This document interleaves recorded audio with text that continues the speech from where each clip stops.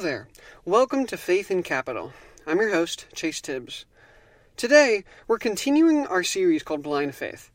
Throughout the series, we're going to question common assumptions and beliefs held within capitalist societies concerning capitalism itself.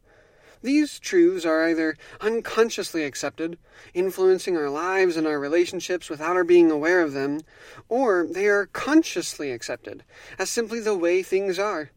And on the rare occasion these assumptions and beliefs are questioned, we are told said beliefs are unquestionable and indisputable.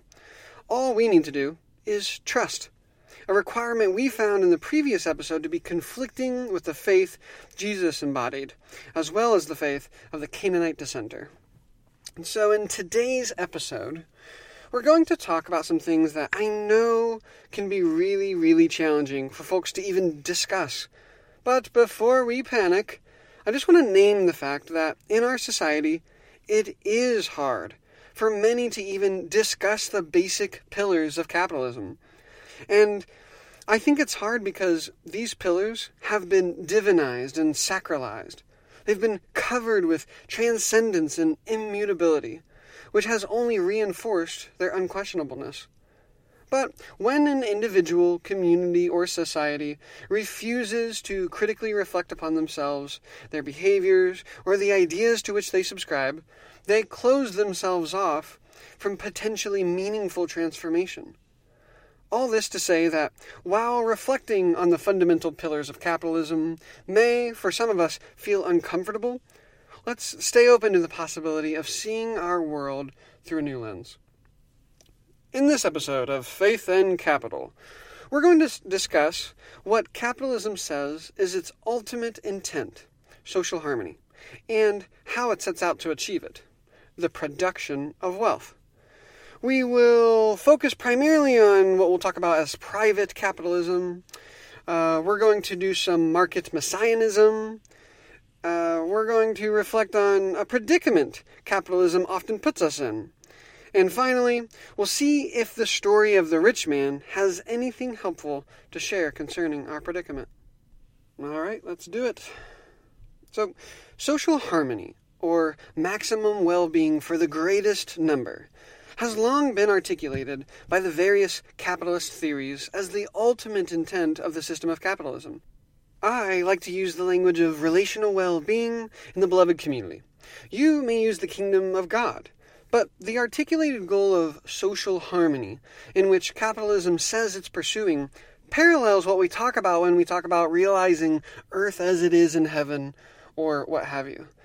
I'm sure we'd all, of course, have our differences as to what that actually means and looks like, but the point is that social harmony has been commonly understood in capitalist societies as capitalism's primary goal since Adam Smith first penned it.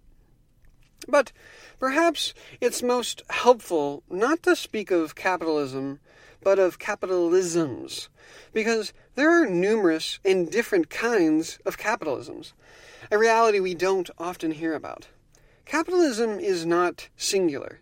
It's plural. Its many manifestations spanning the last 3 to 4 centuries have not at all been monolithic. And I've found the work of class theorists Richard Wolff and Stephen Resnick to most helpfully articulate the plurality of capitalisms.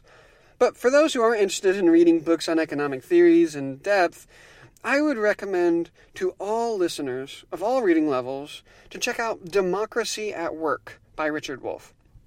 It's about, democratizing our places of work. In a compelling way, he reflects on the class structures of our workplaces and of all the places that we buy our needs and wants from. But he also talks about the pendulum of capitalisms that swing from more or less private to more or less state-managed capitalisms.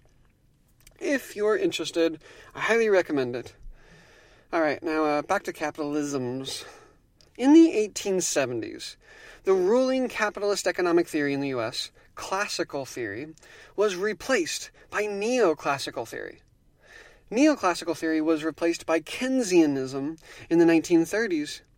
And eventually, Keynesian theory lost its seat to the Iron Throne in the 1970s by the return of neoclassical theory, which some have referred to as a kind of neoliberal capitalism. And while Keynesians and neoclassicists, again, both theories are capitalist, have major disagreements over the role of the state, how much the market should or shouldn't be planned, and even the nature of humanity, ultimately both leave untouched the capitalist organization of relationships in our workplaces, which separates those who directly perform the surplus labor, right, the workers or employees, from those who appropriate and distribute the newly produced surplus, the employers, the board of directors, and sometimes the major shareholders. And in cases where it's the capitalism is state-managed, state officials. But despite their disagreements over who is more efficient, Keynesian and neoclassical theorists alike also aim to achieve endless economic growth. Because at the end of the day, capitalism assumes that maximum wealth production makes all things well. But since the mid-1970s, the dethroning of Keynesianism and the re-emergence of neoclassical theory's dominance, the U.S. capitalist economy, once leaning more toward the state-managed and structural pull of capitalism, swung across the pendulum in the other direction, toward a more individualistic, corporatized, and private capitalist manifestation. And this swing toward the private capitalism pole, especially in the U.S., but really across most of the world, was done so on sacred ground. Built upon the two sacred institutions of private property and competitive markets, in a quote-unquote perfectly balanced market, maximum wealth production is said to inevitably result in maximum well-being. And that's because maximum wealth production allows for maximum wealth consumption. And you know what maximum consumption is equivalent to? Yep, optimum well-being. But it is the two foundational pillars holding up the heavens of private capitalism, both private property and market competition, that makes the greatest production of wealth even possible, which, in a perfectly balanced market, will ultimately lead to the highest achievable state of human well-being. Okay, that was a lot there, so let me just say that again, a little more briefly, but in reverse. Maximum well-being is equivalent to maximum consumption, and maximum consumption is only possible when you produce the greatest amount of wealth. And a society can only produce its greatest possible amount of wealth, according to private capitalism, if it, at all costs, protects the two foundational pillars of private property and competitive markets. Essentially, privatization and competition are the magic keys to the gates of human flourishing and social harmony. One might imagine the importance of the pillars to more free market, private-leaning capitalisms in this way. In the beginning, when God created the heavens and the earth, God gave us private property, competitive markets, and the natural ability to produce so that we could achieve maximum consumption. God gave us all these things, but told us not to eat from the tree of knowledge, because if we did, we would fall away from God to all that is other than privatization, competition, and the maximum production of wealth. And I know that may seem like a silly way of thinking about it, but the failure to reach maximum wealth production, the inability to privately possess and commodify land or natural materials, in a market that isn't full of competitive individuals and corporations, is to free market capitalism what the fall is in Genesis. The worst thing imaginable. All right, so, since the 70s, the invisible hand of the free market, in particular, has gradually been accepted across the world as a sort of savior. The free market is truly thought of as a messianic spirit, And I want to use this popular Christian language here, partially because that is literally how many private capitalist societies have spoken of it, but also because I think it can help us understand some of its basic claims. The free market saves us from the consequences of our sin and protects us from evil. Let's start with its salvific capacity. Human beings, neoclassical theory suggests, are sinful in that we are primarily selfish and self-interested individuals. Again, this theory doesn't actually use the religious language, but the parallels, I believe, can be made. And the brilliance of this particular kind of capitalism is that it takes humanity's inherent selfishness and channels it for the good of everyone, thereby saving us from the disharmony and chaos and suffering that would result if capitalism didn't channel our sinful nature. On the one hand, we are thought to be these perfectly knowledgeable, rational, and productive beings. And on the other hand, we are consumed with ourselves. And this kind of capitalism claims to efficiently organize selfish human individuals toward realizing the good of everyone by channeling individuals' productive capacities. In this sense, it identifies itself as a socially organizing, invisible messiah, which saves us from the consequences of our individual sinful natures. This form of private capitalism also, continuing in our use of religious language, is said to protect us from evil. And it does so with its commitment to privatization, right? Private property, and competition, competitive markets. The evil in which it protects us from is basically governmental limitation on individual choice, because any unfreedom put upon an individual's ability to choose or illegal constraint on competition between individuals and corporations in the market is believed to keep societies from producing its greatest amount of wealth. And how is social harmony best realized? The production of wealth. You don't want to impede that. So private capitalism protects us from evil by endowing every individual and corporation, because both corporations and actual human beings are legally thought of as persons, with freedom. But freedom is particularly defined like this. To be free is to individually produce, consume, and possess without legal restraint. Freedom is measured by an individual's ability to privately produce, consume, and possess without external limitations. And this freedom is the pinnacle of being human, the greatest blessing we could ever know, the promised land to which the messianic market has delivered us. Now, there's lots that could be said here, but let's focus on one major aspect of this all.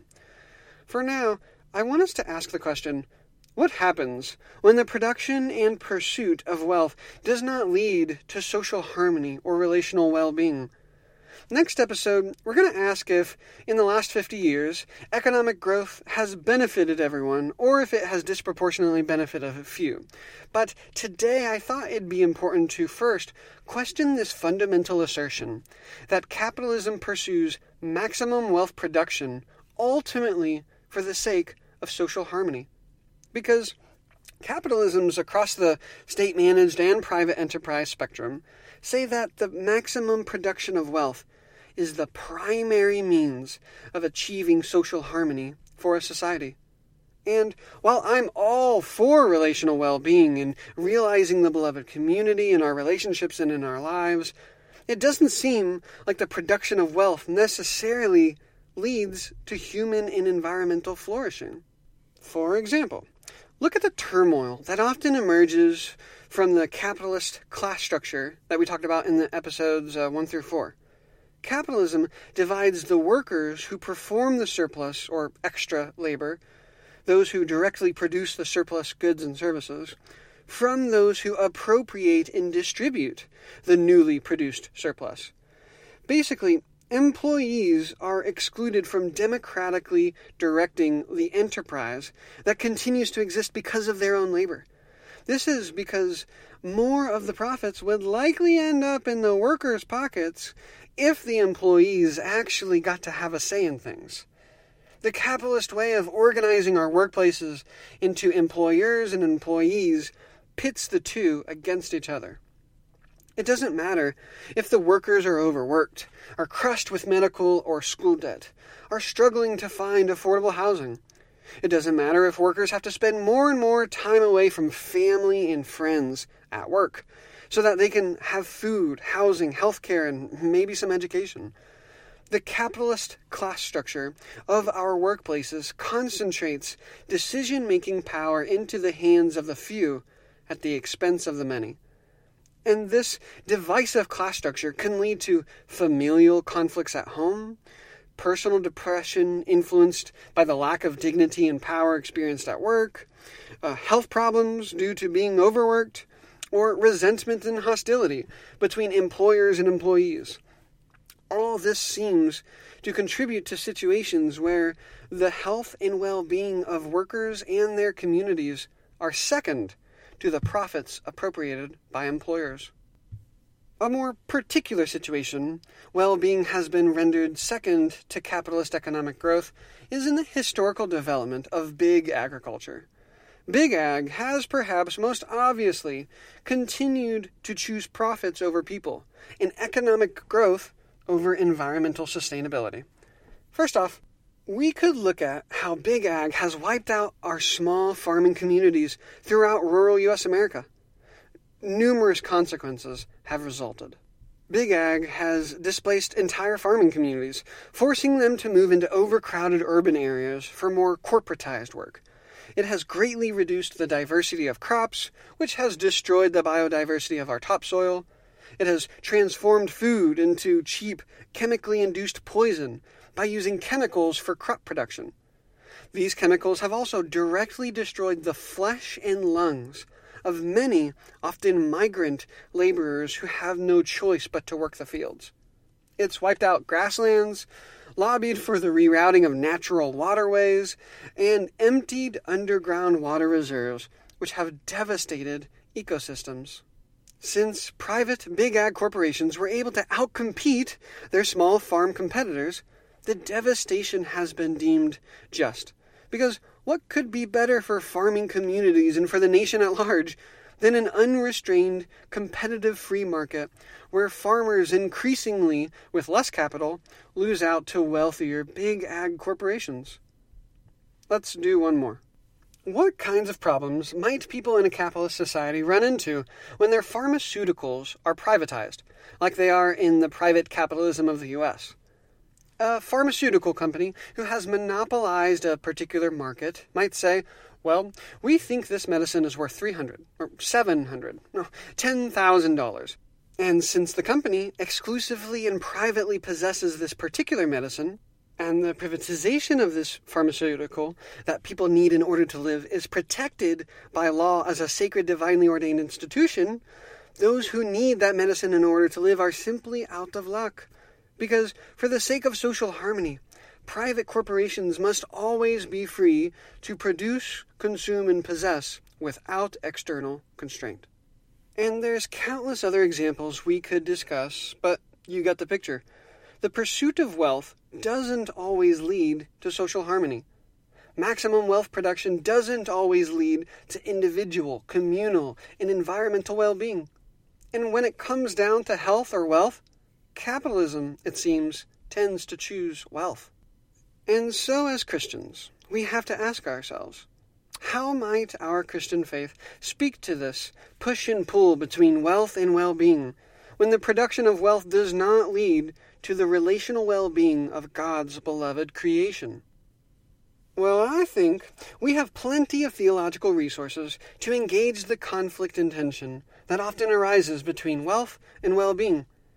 I couldn't help but think about the story of the rich man, as it's told in the Gospel of Mark, or the rich young ruler as it's referred to in the other Gospels. And while in this story, found in chapter 10 of Mark, Jesus isn't talking about various capitalisms. He's not talking about class in terms of the production and appropriation of surplus. He's not even talking about the production of wealth in general. Jesus does suggest, however, that the wealth of the rich man is incompatible with his vision of the abundant life, which is constituted by the first being last and the last being first. Let's take a look. A rich man comes up to Jesus and asks, "What do I got to do to receive eternal or abundant life?" And after Jesus criticizes the guy for equating him with God, Jesus tells him that he knows the teachings of Moses, the Torah, right? Follow them. And the guy's like, "I'm good." At least on the ones Jesus rambles off. And this is where the story gets interesting. The rich man seems to have forgotten the economic implications of the teachings of Moses. And so Jesus tells him this. He says, "You lack one thing. Go, sell what you own, and give the money to the poor, and you will have treasure in heaven. Then come, follow me."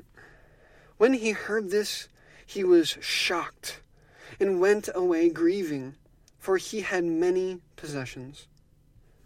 Jesus then tells his disciples that it is impossible for wealthy people to enter the kingdom of God, to faithfully follow Jesus. And if we subscribe to the idea that faithfully following Jesus is less about believing the right things per se, and more about living and embodying God's desires and concerns in our relationships, then we can hear Jesus saying that wealth prevents the rich from faithfully living out and embodying the concerns of God, from living in right relationship with themselves, others, and the rest of the beloved creation. The only way that could happen, he says, is through a miraculous work of God, something we'll talk about here in a minute. And as if saying it's impossible for the wealthiest, most powerful people in his community to access the abundant life isn't enough, Jesus, in verse 31, wraps this whole thing up by claiming those who are first will be last, and the last will be first. Now, this last line might seem a little out of place, right? I mean, the guy asks about eternal or abundant life. Jesus draws a line and the guy realizes he can't cross it. Jesus then tells the crew that only a miracle could save really wealthy people. And then he depicts an alternative kingdom, an alternative community, which completely subverts the order of the world in which they lived in. This story, for some, might feel like it's jumping all over the place.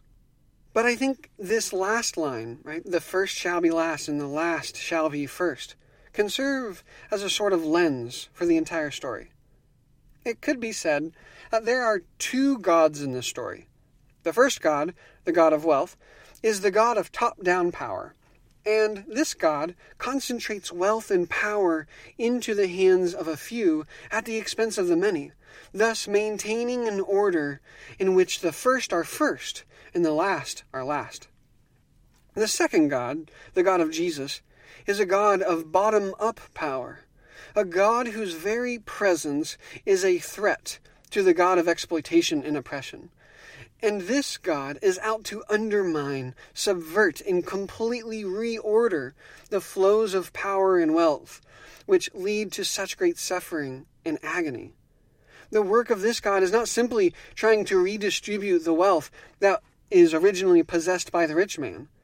The work of this God is seeking to transform and reorder the relationships of the world.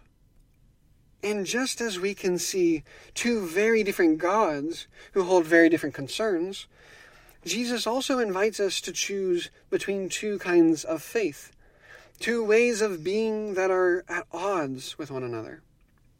The first faith chooses wealth over well-being, maintaining the status quo order of firsts and lasts.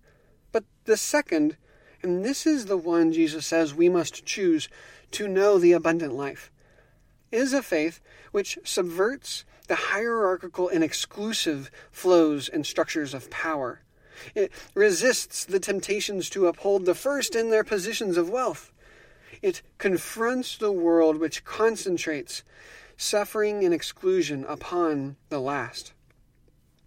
What are we to do when the production of wealth does not lead to social harmony, mutual well-being, human flourishing, and planetary sustainability? What might a follower of the way have to say about an economic system which forces us to choose wealth over the livelihood of our neighbors, ourselves, and our friends. Capitalism, whether extremely private or state-managed, says that it pursues the maximum production of wealth for the sake of social harmony. Do we believe this to be true? And I'm not suggesting that capitalist production has not benefited people at all. As a critic, I think it's best to learn from its benefits. But when we are asked to passively trust that the production of wealth always leads to the well-being of God's beloved creation, I think we should ask ourselves, what kind of God capitalism is truly wanting us to serve? What kind of faith is it forcing us to live out? If one subscribes to the belief that God is for well-being over wealth, then we must, as the rich man did himself, make a difficult choice. A choice between people and profit, life and death, the well-being of God's beloved creation, which includes you and me, and the endless production of wealth.